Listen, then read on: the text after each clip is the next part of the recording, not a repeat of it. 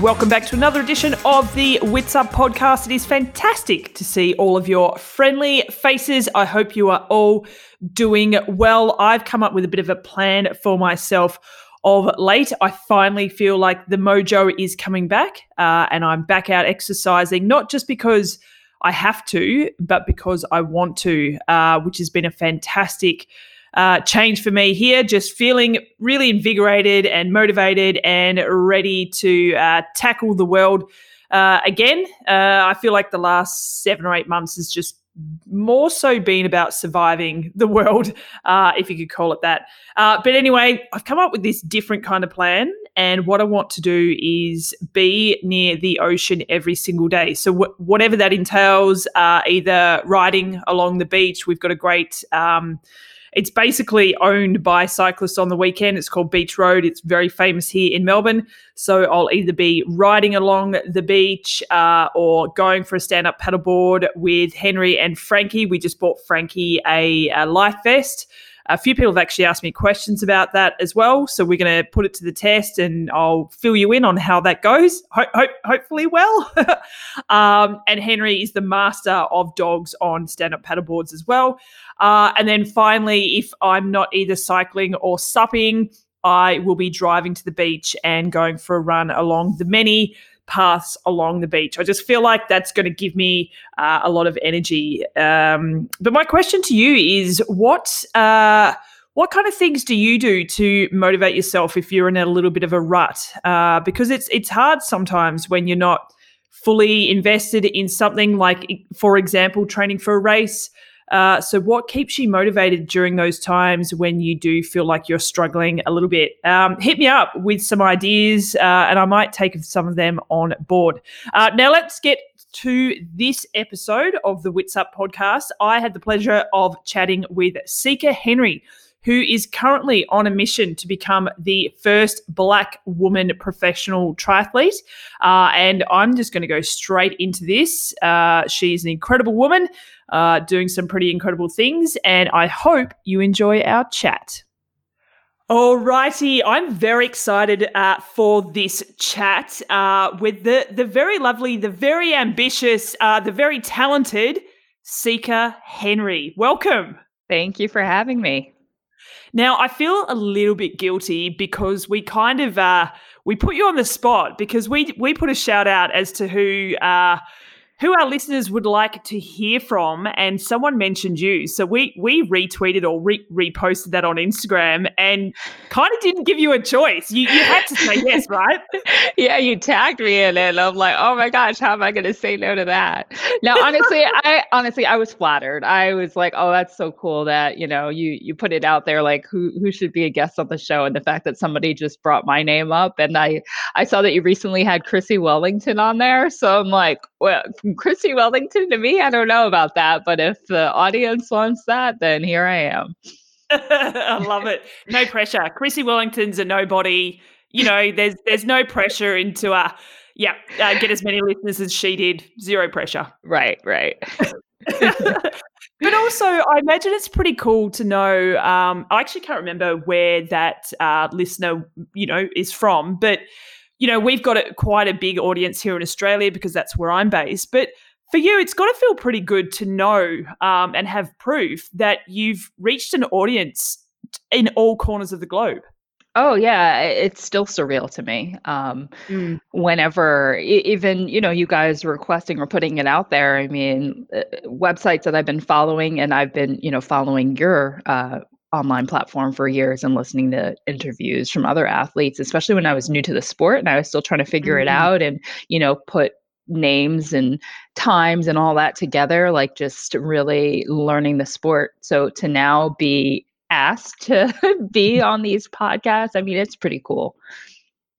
And well, I imagine, and we were discussing this offline, you get asked to do a lot of interviews, but especially right now, a lot of podcasts, because everybody is podcasting. Anyone who can find a microphone and a computer can podcast, right? Yes, exactly. I mean, in some ways it's great because we are, with COVID and everything else, we're kind of stuck working from home and everything. So it's like, okay, I can play things in the background. And, if I go out for a run, I can listen to different stuff or those really long indoor bike rides. But yeah, I mean, for me personally, because I've done so many in a short span of time, I feel like I am saying this, like telling the same story over and over again.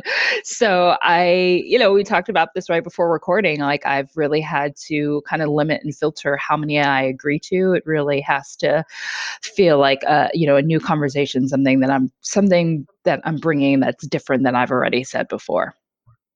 Yeah, and that's going to be my goal to get something different out of you. That's what this one is all about. So I like a challenge. All right, great. But it's interesting, and you also even said this before we hit record, which I'm now kicking myself because I should have just hit record as soon as we tuned in. But you alluded to the fact that you struggle to say no. But you're learning to try and say no, right? Yeah, I think I'm kind of a people pleaser. I've always kind of been like that, like the child that always says yes to everything that their parents tell them to do. And I have a hard time saying no. I don't want to offend people. I'm even if I'm just responding in an email, I read it over 20 times before I send the response just to make sure I haven't offended anybody. So yeah, it is hard for me to say no. And a part of me does want to say yes to everything because I'm like, oh, well, what if this one thing that I do can reach, somebody who it could have a great influence on them. So you think about these possibilities, but it gets exhausting. And I do work a full-time corporate job. Luckily people like you are awesome about saying, when would you like to record? And for me, it's like, okay, well, Friday after work at 5 p.m. I can do this. But it's just hard to fit everything in my schedule because I am working, I am training at, I would say, an elite level. So that alone is exhausting. And then so I've had to really just kind of take a step back and think about not be totally selfish, but I do have to think about, okay, well, what benefits do I get out of this? How large is the platform? Like how much of a reach will this have? And, it's great to support people who are new to doing podcasts and stuff, but it's like, all right, well, if you're only going to get 10 listens, like, is that really worth an hour of my time when I'm already exhausted today? You know what I mean?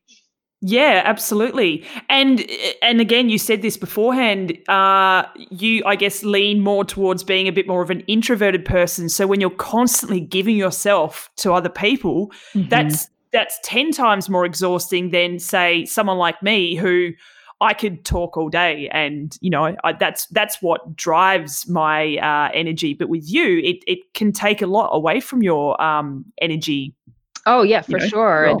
And even last year, after my crash and like coming back and doing races like 70.3 Augusta and then going to Kona, and I did get a lot of requests to do things. And my coach was like, you should not be saying yes to anything the week of the race. Like that is draining. You might not realize that it is, but you really need to, focus on yourself. So so that is kind of a promise that I make to myself before a big race or something. I limit how many things that I agree to do. Yeah, fair enough. Have you ever reached out to any other pro athletes to get their thoughts and advice on dealing with media? Oh, definitely. Yeah. That's a huge question that I do ask them. I'm like, do you get a lot of requests and how do you, and I know they do because they have like 20 gazillion more followers than me. And, I'm really not that huge on social media at all, but, when they have such a large platform and so many people reaching out and asking them questions, and then it's like, how do you limit that? How do you say no to things? And you and I were just talking about this too. And it was a suggestion that was given to me. It's like, well, if you can't do it, say no, but there are other athletes out there that don't have that platform. So it's like, suggest them. So that's something that I've been trying to do now. It's like, okay, well, if I can't do it, there are other really great athletes that might not have the opportunity to tell their story and they have a great story. So it's like, why not recommend them? Yeah. I really love that approach. I think it's really important to be, I guess, building up others as well and taking them along with you as your profile increases. Absolutely. Now, for those who have not typed Seeker Henry into a Google search, we will go over just sort of, I guess, your story briefly, but like we talked about at the very start, we really want to try and find different angles and different things to talk about. And I really want to find out who Seeker Henry is, not just the triathlete on a mission to become a pro triathlete. But I guess I kind of wanted to start with, at what point did you decide that you wanted to chase the dream of becoming a professional triathlete? And then at what point did you recognize that you were building this platform because you were trying to become the first African-American female pro triathlete? At what point did that sort of trigger for you that was part of the overall goal? Yeah. So I've always been really driven, especially in athletics. As soon as I try something, I immediately, when I finish, I'm like, oh, I'm never doing that again. But then, of course, the next day, I'm like, I think I could go faster. I think I could do better. Yeah. I think I can place higher. So, you start registering for things. And before you know it, it's like you go from saying, I'll never do a full Ironman to all of a sudden, you're doing an Ironman. So, so for me, so just a little bit of background on myself. I swam all 4 years of high school for my high school team. And then after that, I was a collegiate high jumper in college, which kind of came about randomly, me just kind of playing around in gym class my senior year of high school. And the track coach, convincing me to come out and try out, and just kind of having a natural talent or knack for it, I guess. And I had already gotten to college. I went to Tufts University and I walked onto the team, and I did track and field all 4 years, not distance at all. I didn't even run a mile. I just looked at it as a warm up and that was it. But then after college, to stay in shape, I, like most people, started doing 5Ks and 10Ks. And then before you know it, I signed up for a marathon, and that kind of led me to all this endurance stuff. But in regards to chasing my pro card, that really didn't cross my mind much until I would say 2017, when I had already done a few sprints and Olympics. And in 2016, I did my first half Ironman, and it seemed to come a little more natural to me, the longer stuff. I found that the longer the race, the more competitive I was. And I decided to hire an elite coach, somebody who was already coaching a bunch of pros. I hired Jonathan Karen, or I should say he accepted me, because he generally does not, I was kind of slow at this point too. So he generally doesn't. But, I told him, I'm like, I want you to turn me into this, elite athlete. And when I say pro, and this is regarding getting my pro license. I still work full time. I wouldn't quit my day job. I'll never be Miranda Carfrae or Chrissy Wellington. I can't make a living off this sport. And I really do like having something outside of sport. And for me, that is my job. But do you think that might change though? That if you see some improvements, do you think your mind might shift? I mean, sorry, I'll rephrase, because obviously you have been improving. But if it gets to a point where, you're a pro athlete for a couple of years, and, it might come to a point in the road where you need to, I guess, invest more time in being a professional athlete, not just in training, but recovery and all of that takes. That's time away from a full-time job. Do you think that could change? I don't think so. I've never had a dream of being a full-time professional athlete. I need balance in my life. I do well when I'm actually juggling multiple things. I find that when I'm just focused on one thing, I become too obsessive about it, and it kind of backfires on me. So interesting, right? Yeah. When I become I could see myself being one if I was a full-time athlete. I would just be breathing, living it day in and day out, and I would burn myself out. So, and I find that triathlon actually helps me with my day job. I train on my lunch break, and it's a really nice break from my time at work to kind of clear my head and de-stress and everything. So they both, I think, in some ways make me better at each one. So no, I don't think, no matter how great, how good I got, I don't think I would ever just abandon one. Fair enough. Mm-hmm. Sorry, I interrupted you No, mid go right chat ahead. before. No, you keep going. Okay.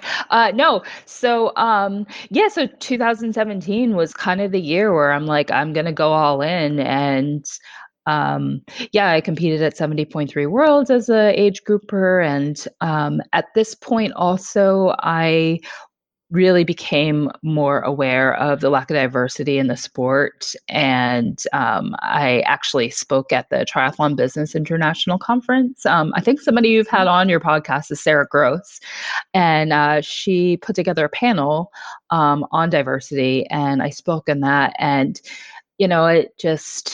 it really made me become more passionate, I guess, about realizing and talking about the lack of diversity in the sport. So it went kind of hand in hand with me wanting to be pro. It was like, okay, well, there hasn't been an African American female pro. Like, how cool would that be to say you're the first at something? So it was partly like me just wanting to get better, get the most out of myself, and compete at the highest level possible. But it was also like, the diversity aspect of it was pretty cool too. Yeah, and I mean, most recently in Kamala, am I pronouncing that right? Kamala Harris's? Harris, yes, the vice president. Yep. Yeah, but I'm saying Kamala, right? Yes. Aren't I? Mm-hmm. Yes. Okay. I hope so. I hope so. Or maybe I've been saying it wrong too. I don't know. Yeah. I've done research and I've looked at like children saying it. I'm like, right, the kids can get it right. I can get it right. Yeah. And one of the things that she said, and obviously she's not the first person to say this, but she said, yes, I'm the first vice president, black vice president, black female vice president, but I won't be the last. And I feel like that's what I'm sensing from you is that, yep, it'd be great to be the first one, but it doesn't stop there. Am I right? Yeah. And I've noticed that even in, sports and stuff, it's like, I say this often, Dominique Dawes was like my idol when I was little. I was a gymnast, even though I'm 5'10". I was a gymnast and I absolutely idolized Dominique Dawes because you didn't really see any African-American women in the sport of gymnastics at that high level at the Olympics, earning a gold medal. And now it's just so prevalent, like, Gabby Douglas and Simone Biles is the face of the sport. So, and even with tennis, Serena Williams. So it's sort of like, you have these idols when you're a kid growing up and you want to be like them. And the sport of triathlon, I guess, doesn't necessarily have that in terms of, seeing a female or even male in this case, a lot of people of color in the sport competing at that level. So I like the quote I hear sometimes that if you can see it and believe it, you can achieve it. So, So it's like, oh, I could possibly be that for somebody else. And at first, when I was pursuing this whole pro card thing, I didn't really realize the magnitude of where it would take me and how many people kids that it would touch. And, we can get into this later, but it wasn't until I had that awful crash last year where I wasn't even sure I'd be able to come back to the sport. And I received cards in the mail from, little African-American kids saying like, I've been following you and please come back. And I hope you get your pro card and stuff. So it's like, wow, they've actually been following my journey. That is so cool. That is, that's goosebumps kind of stuff. And I feel like that's when you realize that you have an effect on those kids, obviously. But also, I wonder if they will ever realize the effect that they had on you. That's a great point. Nobody's ever said that. And they did. It's probably one of the biggest reasons why I didn't quit last year and why I still continue. They probably had a bigger influence on me than I could ever have on them, and I'm sure they don't know that. Yeah.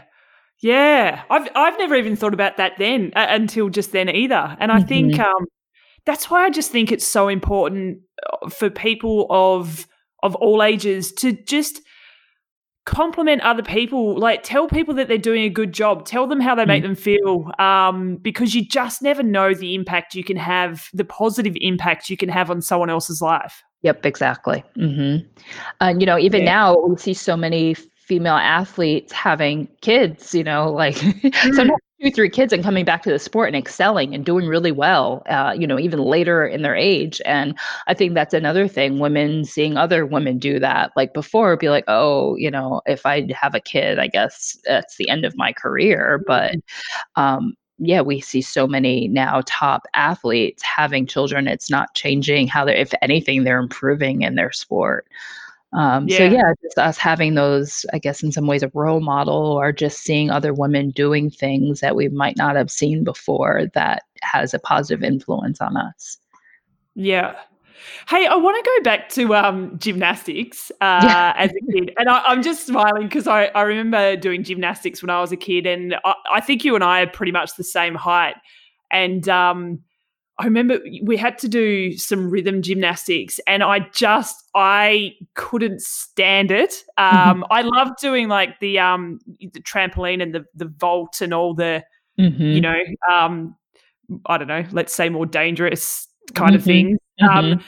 And then when I had to like throw a ball in the air but be graceful about it, that's when I was like, oh no, we're done. I can throw a ball in the air, but doing it gracefully, that's not my jam. Yeah. What kind of gymnastics did you do? I didn't do rhythmic gymnastics the way you're describing it. I did, I don't know what it's called, artistic maybe, just vault, floor, beam, but it got harder the taller, like I went through growth spurt very early on. So that, of course, and you have to be like at the tallest 5'2" to be an elite gymnast, really, it seems. So it wasn't going to work. But it would make sense that you would get into rhythmic gymnastics because that usually is tall, slender build. But yeah, no, I know what you mean though. I'm not flexible at all. So my parents knew not to make me do that. I was too busy because it's all in the one gym that you're doing it, say at school or whatever, and they'd give me the ball to do some rhythmic gymnastics, and I'd be wanting to throw it in the basketball hoop. And like, go to the corner and do as you're told. Right.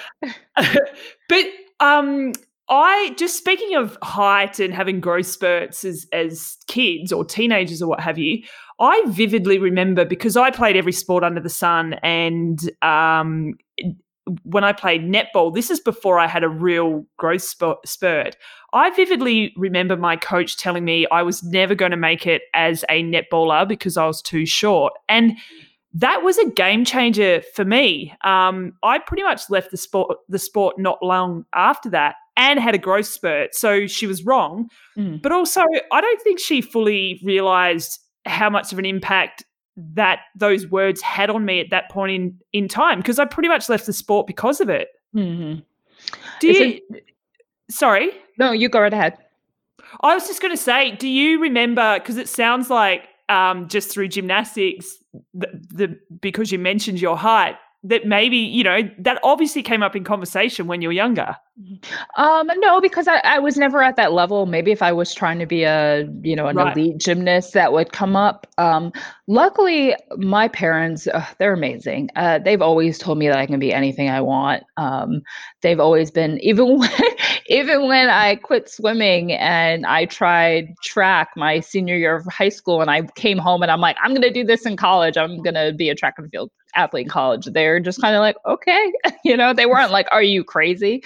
And then even when, I was only a freshman in college, I'm like, I'm going to go to NCAAs. I'm going to get, I'm going to become an All-American. They were never like, that's insane, or give me a funny look. They always just kind of nodded like they believed me. They believed in me. The same thing when it came to triathlon. When I started getting into it, and I was not making a podium even at local sprints at all, but I told them, I'm like, I want to be I want to earn my pro card. And they're like, all right, well, when and where are these races? And we'll come out and support you. So I think it's really important to have those people in your life. It's one of the reasons why I chose my coach, Jonathan Karen. he didn't tell me he thought I was crazy, but even when I contacted him, it's not like I didn't really start getting on a podium until I started working with him. But yeah, even at these Ironman events, when I told him, I'm like, yeah, I want to earn my pro card. It's not like he looked at my results and he was like, all right, we need to rein that in. He was like, okay, well, let's work together and see what I can do to get you there. So I'm very selective about the circle I keep. Like if I find that there's negativity or, somebody, like God forbid, somebody told me I need to lose weight or something, I would be like, screw you. Because people don't realize the power of words that they have. Absolutely. Unfortunately, so many, female athletes do develop eating disorders, and it could just be because of one slight comment that, a coach or somebody close to them made. So yeah, words are powerful. Absolutely. Who do you take after the most, do you think? Your mum or dad? Oh, gosh. In some ways, both. My dad, in terms of always following through. Like I will just keep going and going at something till I finally achieve it, no matter what. So I would say he's very driven in that way. He's very like mechanical, like robotic almost. And I'm like that. But in terms of like mentally getting through races, even when I'm falling apart, like that mental strength, I would say from my mom. I mean, that woman, she just is so strong, and, she balances so many things, and she's like the one that holds our crazy family together and stuff. So I think the best aspects in them, I've kind of found in myself. So I'm really grateful for that. What makes you say that your family's crazy? They are. Oh my gosh. We're all a mess when we're together. It's just a total mess. I mean, my dad, he's hilarious, but the things that come out of his mouth sometimes, I'm like, did you just say that? That was just so offensive. And yeah, we're dysfunctional. That's how I would describe us. Totally dysfunctional. But great. But yes, exactly. It's a fun time. Like we go for Christmas every year, we go away somewhere together for a week. We usually stay at a resort or something like that. And it's so much fun. Like my family, my brother, like we're just really connected, and they're my best friends. Oh, that's so nice. I love hearing that kind of stuff. What does your brother do? And sorry, is he older or younger? No, he's younger. There's actually quite a big age gap between us. And okay. yeah, so for sports, he's a naturally gifted swimmer, unlike me. But he's really into mixed martial arts. He does jujitsu, karate, boxing, stuff like that. So right now with COVID, he's just doing, he does lessons. He does private lessons with people. Yeah, right. And what does he think about your pursuits to be a pro triathlete? Oh, he thinks it's awesome. He's really into sports. He absolutely loves sports, and he's super supportive as well. I'll call my dad before a race, like the week before, and I'm freaking out, and he's like, "Oh Lord," he doesn't want to hear it. But then I'll call my brother, and he just gives such sound advice, and he's really encouraging. He's that kid, like at the race.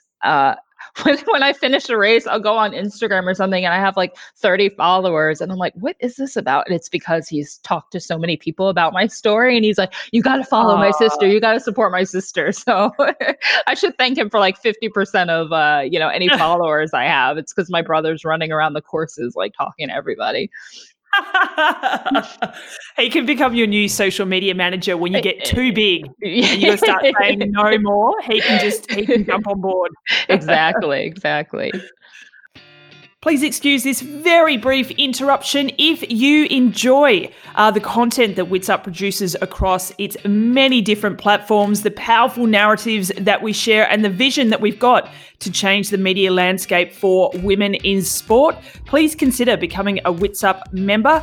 You can do it for as little as $5 a month. All you need to do is head to patreon.com/WITSUP, or simply click the link in the show notes of this episode. It would be greatly appreciated. Thanks very much. Back to the episode. Going back to the pursuit of becoming pro, and obviously, well, not obviously, for those of you who don't know, you had a pretty horrible crash. Was it April last year? Yes, that's correct. Yep. And as you said earlier in the podcast, you almost thought about quitting, but especially the kids sending you messages gave you that drive to get back into it. Mm-hmm. And then, you started to get back onto your way, and then COVID hit. So just another barrier to try and get your pro card. How are you staying focused? I mean, it's unreal. I'm like, really? As if last year wasn't bad enough. Although in some ways, for me personally, this year is a little easier. Last year, I was just so messed up. I wasn't sure if I'd ever even be able to do it again. And I wasn't sure how long it was going to take to recover and heal. And everything was just so uncertain, and everybody was racing. So I was kind of just sitting at home, nursing on my wounds, like watching people PR and post, their workouts and stuff like that. And I couldn't do anything. Right now, we're all in the same boat.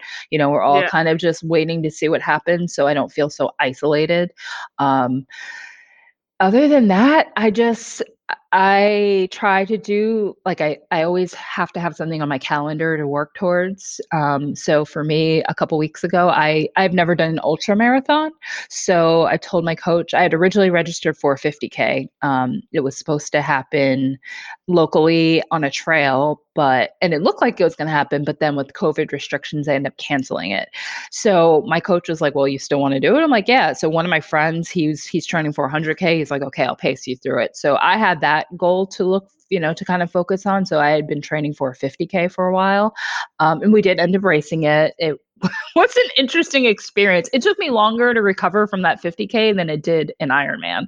I mean, my body was just my body was so messed up. And we didn't do it on a trail. We did it on the sidewalk, like on the pavements. We supported ourselves.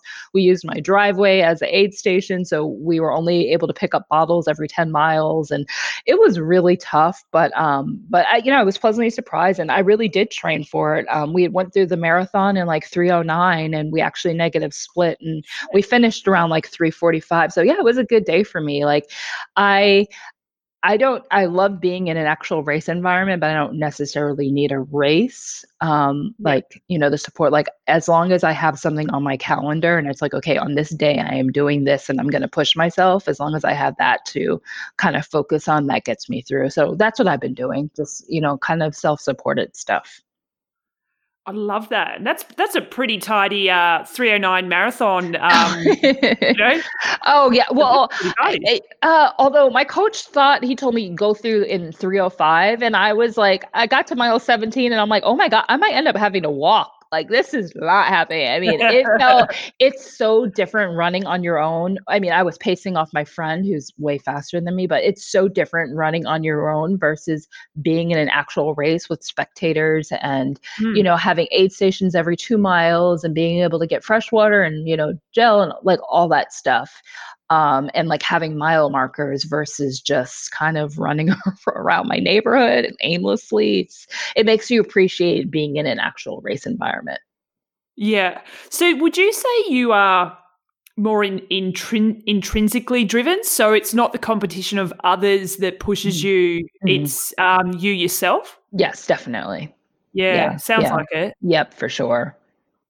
And do you feel like you've always been that way, like through school, high school, college? That's always been your motivator? Yeah, I'd say it's innate, definitely. I think it's also why I've probably gravitated towards individual sports instead of team sports. I don't know if I've ever, I mean, granted, I was on a team in college and stuff like that, but the sport itself, it's not, like soccer or, softball or something like that. So it's just me against myself, pushing myself as hard as I possibly can. So yeah, I would say that I've always been like that. I've always been that way.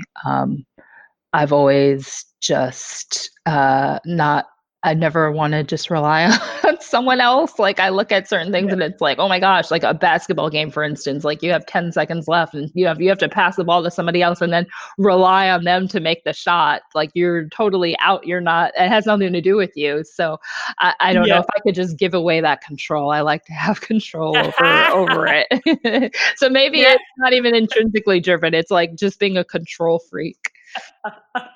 Now we're getting to the juicy stuff. Now we're really finding out what makes you tick. Yeah.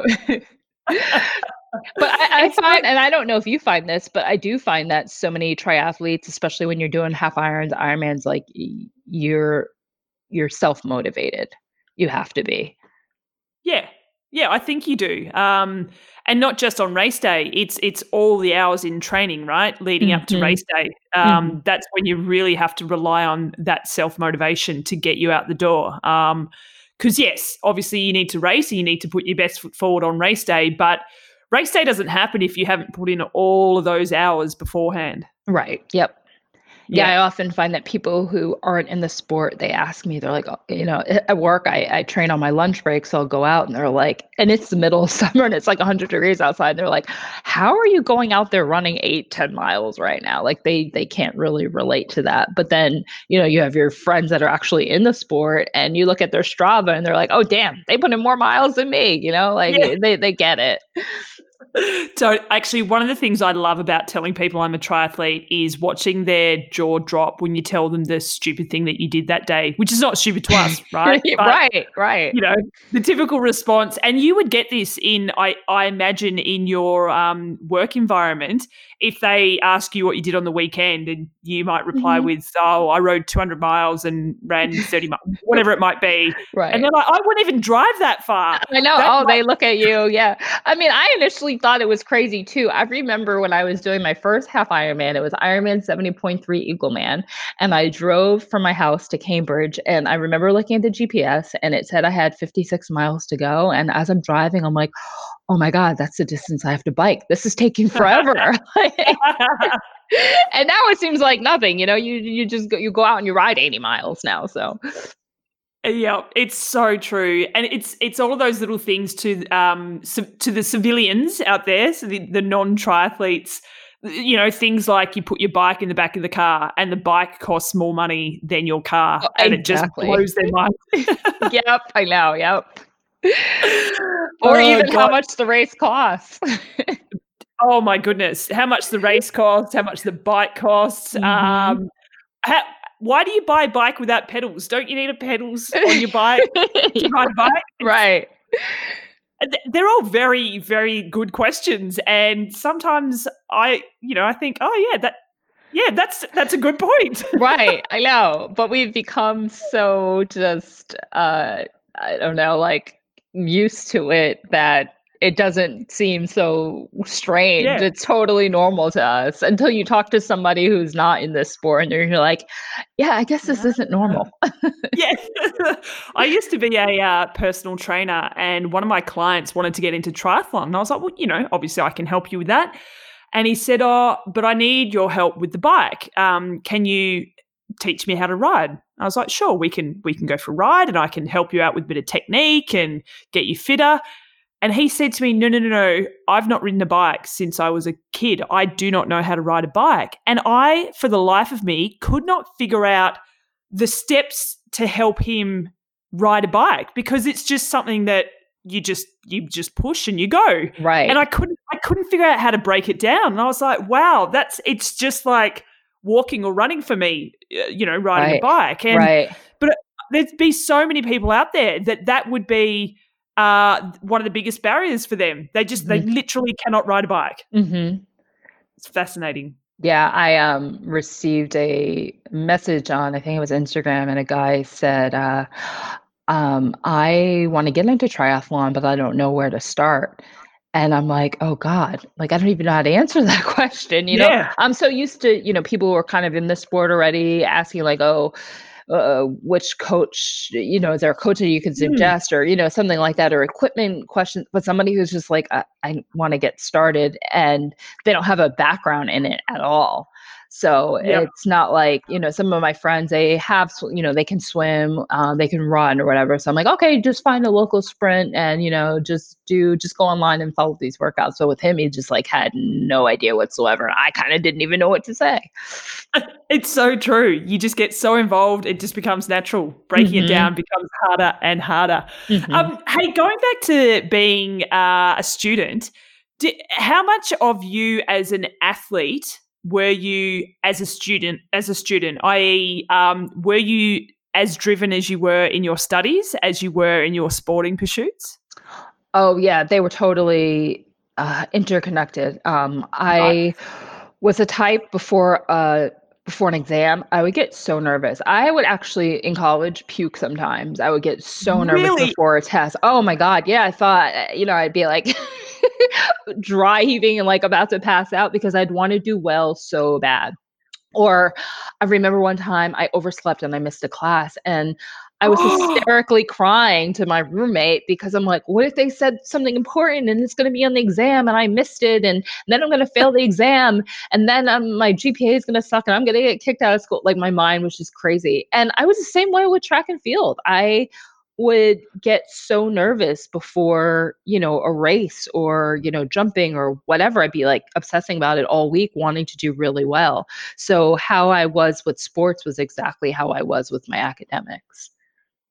And what were your favorite subjects? None. Well, I was an economics major, so I took a lot of math courses, statistics courses, and stuff like that. I don't know, maybe macroeconomics, intro to macroeconomics. After I took that, I was like, all right, yeah, I want this to be my major. This is pretty cool. You can apply this to everything. So, what did you say? Internal macro? Oh, I'm sorry. What did you call it? Oh, macroeconomics. So there's intro, like introduction. Oh, intro. Yeah. Gotcha. Mm-hmm. I thought you said internal macroeconomics. I'm like, what's that? Something I made up. No, introduction to macroeconomics. But yeah, no, college I felt stressed out for 4 years. Really? Yeah. Yeah. How did you deal with stress? Not well. It's taken me years. Even now I find I still get nervous before races. I obsess, the week before, like, oh, what if I fail? What if I don't, reach my goal? And it's even with work. Like if I have a big presentation coming up, I'm like, what if somebody asks me a question and I don't have the answer? Or, what if I mess up on this part of it? I leave something out that's really important. So I guess in some ways, I haven't changed that much, but I've learned to manage it better because of so many life experiences. It's like the older you get, the more things you've been through, and the things that you used to obsess about when you were younger that seemed like such a big deal aren't quite as big of a deal now. Yeah, right. And like you say, the sporting world kind of intersects with the intellectual working, studying world as well. And I guess you can take lessons from both and intertwine them. Exactly. I think I like it when I hear of people still getting nervous before a race. And I think the key is what you just said was how you manage it is the important part of it. But I feel like nerves sort of suggest that you care about it, know? Yeah. My dad always says that whenever I tell him before every race, I'm like, oh my God, I'm so nervous. Why am I so nervous? And for the longest, I looked at it as such a negative thing. And it can be when it's so overwhelming that it has a negative effect on the outcome. But I would say to him, I'm so nervous. And he was like, well, I get nervous too. And that's just because you care. That's all it is. It's a sign that you care. So you just have to learn to control it and not look at it as such a negative thing. When I freak out so much that I'm like, oh my God, why am I like this? This is awful, stuff like that. It's like really putting a negative spin on it and it drains me versus, okay, I have those pre-race jitters. This is just my body getting ready for this race. It's letting me know that I care and then I'm ready and I'm set. So it's like looking at it in a positive light. Absolutely. And it sounds like your dad and probably your mum as well are the people who ground you in those sort of moments in time. Yes. Yeah? I mean, my mom's more, she gets kind of serious with me, like, well, are you ready? Or have you tapered enough? Sometimes she'll make things a little worse. My dad, on the other hand, he's hilarious. I mean, so I'm supposed to be racing an actual in-person marathon next weekend, although I just heard that there's a chance it might get canceled. I hope not. But I've been freaking out all week. I reached out to my dad. I'm like, I'm nervous. And why aren't you saying anything? I mean, he was straight up like, because we go through this same bullshit every single time you do a race. He's like, I'm tired of it. What more can I possibly say to you? But it made me laugh because it's true. He reminded me that I go through this every time. It's not new. And I'm like, okay, he's right. And he's like, and it always turns out fine. So I'm like, okay, that's true too. So he's good at finding a funny way to put things in perspective. I love it. He needs to do just a little recording so that he knows when that phone call's coming about a week out, and he can just hit go. He does. He tells me, I hear him even on the background. I'll be talking to my mom, and she's like, "Oh, your daughter wants to speak to you," and he's like, "Oh Lord, I know what this is about," and I can hear him saying it. I'm like, "I heard you. I heard that." So. Oh, I love it. Okay, so we go to dad before the big events, and then maybe mum after. Yes, my mom and I celebrate. Yep, we always drink a bottle of wine. Oh, what kind of wine are you into? Usually I let my mom pick it because she usually picks an expensive one. So usually it's a cab. It's usually a cab or like a red blend. And Nice. whenever they come to the races, because I try to restrict myself from drinking and stuff when I have a big race coming up. So of course, like that's something that I actually look forward to. Like before, even when I'm on the starting line, I'm like, oh my gosh, I'm kind of dreading this. And it's like, well, at least I can drink wine after I have that. I love it. Swings and roundabouts. Got to get through things to reap the benefits and the rewards afterwards. Yep, exactly. What do your parents do? So my mom, she's been with AT&T. She's an account exec. Hopefully I said that right. So she manages accounts, and she has a background in finance. So she was in mergers and acquisitions for years. And then my dad, he's an IT guy, tech guy, and he's just he's a contractor. So he works from contract to contract. Ah, okay. So nothing interesting. It's so funny. When people say, works in finance or engineering, or sometimes, and no offense to a degree, economics, I go, oh, yep, don't fully understand what you do, but right. You smile and nod. Yeah, exactly. And then you go read their LinkedIn page after, and you're like, oh, okay, now I understand. When people text me, they're like, what do you do for a living? I just copy the link to my LinkedIn page. I'm like, dude, I can't even really just describe it right now. Just read my resume on LinkedIn. It's so true, because it's not like I'm a chef or I'm a pilot or right. I'm a pro triathlete. Right. Yeah.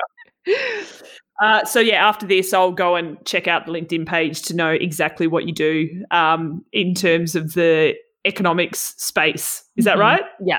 Mm-hmm. Okay, so this race that's coming up next weekend, talk me through what's happening there, if it goes ahead. Yeah. Okay. So after the 50K, I was kind of like, well, what's next? I need something else on my race calendar. So my PR in a marathon is 3 hours and 6 seconds. So I did read that. Yes. And there was question marks. I think I saw it on your bio. You're like, so frustrating. So my goal heading into that race was to break 3 hours, and I missed it by technically 7 seconds. So for me with triathlon, because the run is my strongest discipline of the three, my coach has me mostly focus on swimming and biking. So I don't really ever do road races. I haven't done a marathon in years. But now with COVID and triathlons getting canceled and stuff, this seemed like the best opportunity to try to get a marathon in. And there just happened to be a really competitive one, a small one, not too far, about like 45 hour from where I live. So it was kind of a quick turnaround between the 50K that I did and this marathon. I wish it was a little more stretched out, but it kind of is what it is. So the goal is definitely to try to break 3 hours. There will be a bunch of fast women, so hopefully I'll have a group to run with. And unfortunately, I just saw in the news that they're trying to, COVID is, I guess, getting worse around here, and the governor just put some orders out that events had to be less than 25 people. So I'm not sure if that's so one from 250, which was I think 220 was a cutoff for the race, but it went from you're allowed to have up to 250 outdoors. Now it's down to 25. So we'll see. I'm praying that I can still run it because I'm like fully tapering for it right now. Yeah, right. And how do you go with tapering? Oh gosh, I see. This is why I hire a coach. I do not put together plans at all. So usually about 2 weeks out, we start cutting back. So usually I train twice a day, almost every day. But right now with tapering, I'm only training once a day, every day. And the intensity, so the volume cuts down, intensity kind of picks up. So I'm doing a little bit of speed stuff right now, and then next week it'll be, I guess, just even less volume. Yeah. And mentally, how do you cope with that? Oh, I love it. I look forward to the taper. Well, it depends. Like sometimes I start getting, I have too much time on my hands. Like I found this week, I've been training at lunch and then I would usually train again after work. But like after I'm done working, I'm like, well, now what do I do with my time? Like I don't have to get on a bike for an hour and a half. So I have all this extra time. So I just try to do things that I would struggle to get done during the week, go out, run errands, load up on groceries, stuff like that. So it's really just the idle time that I struggle with. But mentally, I feel great during the taper. You get a chance to record podcasts with people. Yes, exactly. Yeah, I'm like, I can actually do something Friday after I get off work, I can record with you instead of trying to find. It's like, well, can I find an hour at all during this week to do something? But now with the taper, I can. Yeah, I want to. Can we go back to? I just want to. I made a note just about the kids who were messaging you after your bike crash and how they were probably a bit of a turning point for you to get back into the sport or ease back into the sport. And I know you've done a lot of work with kids and speaking to kids. Well, speaking to adults, you've done a lot of speaking gigs. Let's face it. But I feel like. Or do you feel like the kids are the ones that really give back the energy that you need in terms of, I guess, this platform that you've created? Oh, I love it. It's so rewarding. I was just having this conversation with my boyfriend actually, because somebody reached out to him and they're like, "Oh, do you think she could, come and speak to this group of adults pretty much?" And, he told them, he was like, that's not really what she's passionate about. She likes to talk to kids. And it's like, that is so true. That's really what I love. I mean, they're just so innocent and you're introducing something new to them and you could possibly, have this great positive influence on them. With adults, like we're just more set in our ways.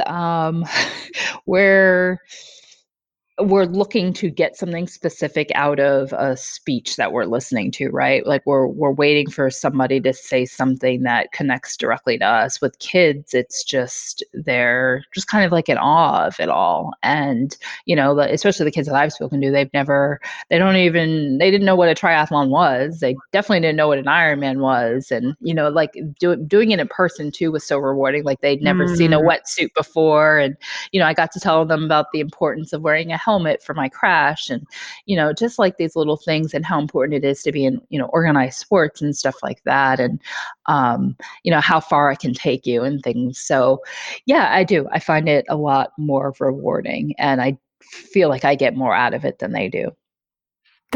I've never thought about it like that. Adults generally will have a bias or an expectation, whereas kids don't. Everything is kind of new information, and they can literally take anything from what you're talking to them about, whether it be something really practical, like you said, the helmet, or something that is inspiring or motivating. I love that. I've never thought about it quite like that. Oh, good. Well, I'm happy that I just showed a new perspective of it. Yeah. I mean, I think about it a lot with my daughter, and I think it's fascinating to live a life as a child, and every experience is pretty much new. I just think that's such a wonderful thing for a child. It's very rare as an adult that you get those experiences that a child gets, unless you're jumping out of an airplane, something like that. Right. But for example, we just went and got coffee, my daughter and I, a couple of hours ago, and we saw 3 snails along the way, and she's never stopped to look at what a snail does. And she was fascinated by it for 15 minutes. And I was like, imagine being that fascinated by this thing that's doing nothing. It's moving very, very slow. Yeah, I did a race. I went to the Jersey Shore with I met my family. So they live out in New Jersey. I live in Virginia, but I was doing a race and we were staying at a hotel together. And after the race, I'd worn a wetsuit and I didn't have like a private balcony. So I had to put the way the doors, like I put it pretty much the wetsuit outside of the hotel room and I just kind of hung it over the bars. So my dad looks outside and he's like, Sika, there's a kid touching your wetsuit. So I go outside of this girl, she's probably like 5 or 6. And, she's like, what's that? And I said, it's a wetsuit. And I was like, I swim in it. And she was like, oh, when you put it on, do you turn into a mermaid?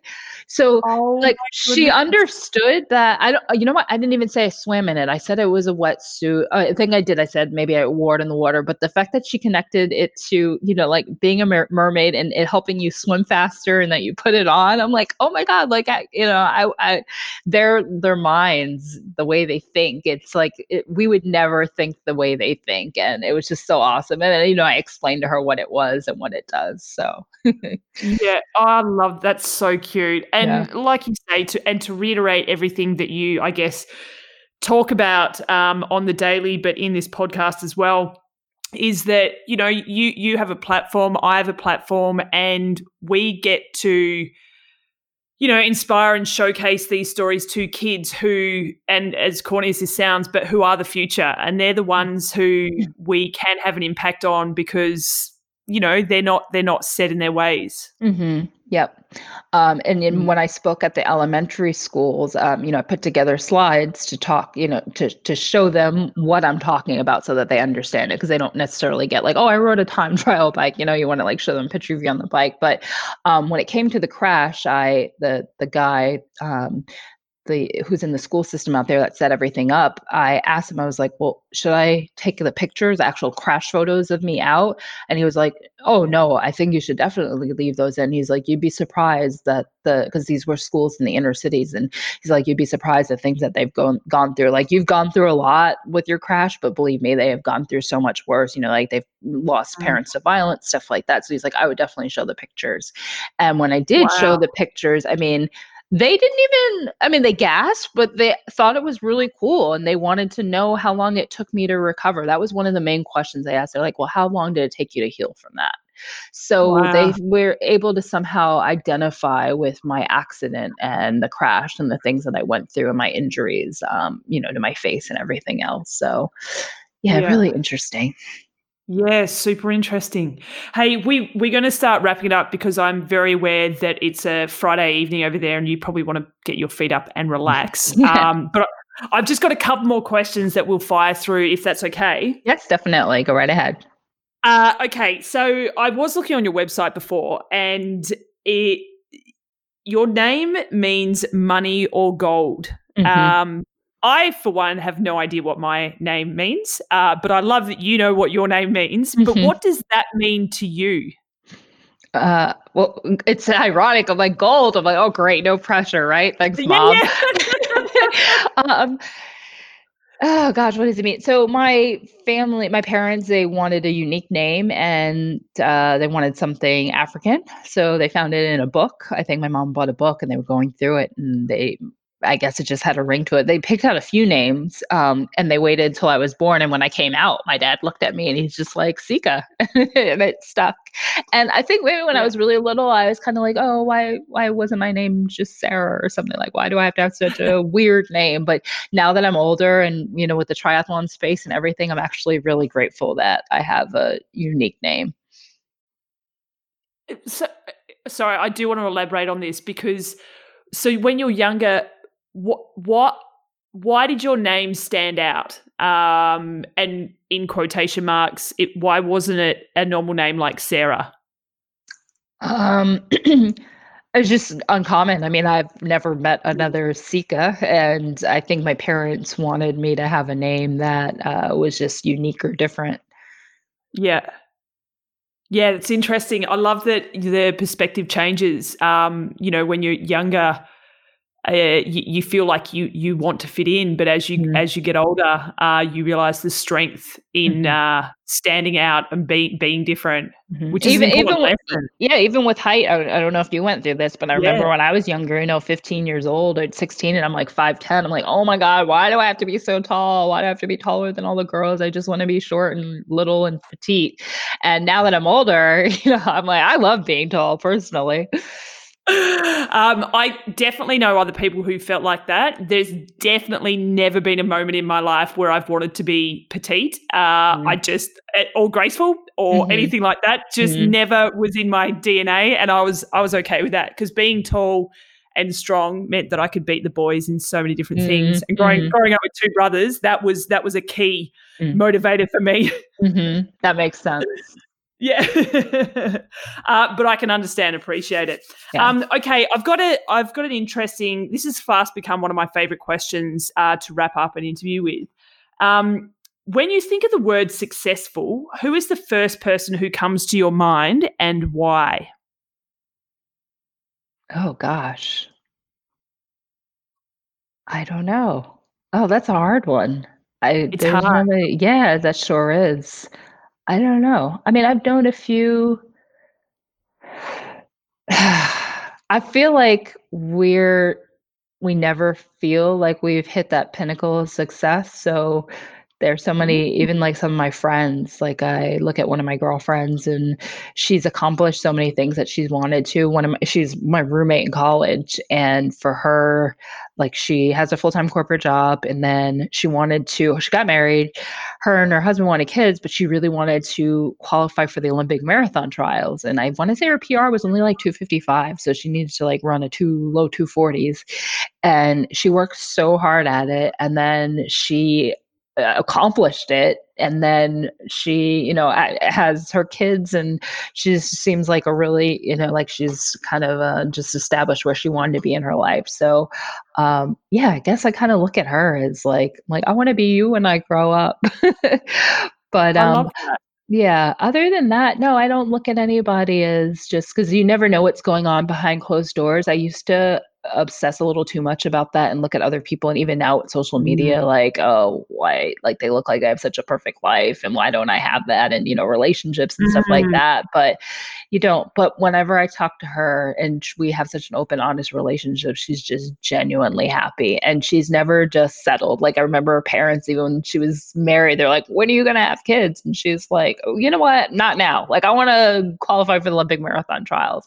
So the fact that she even just kind of put that to the side and like accomplish the things that she wanted to before starting a family, I thought that was so cool.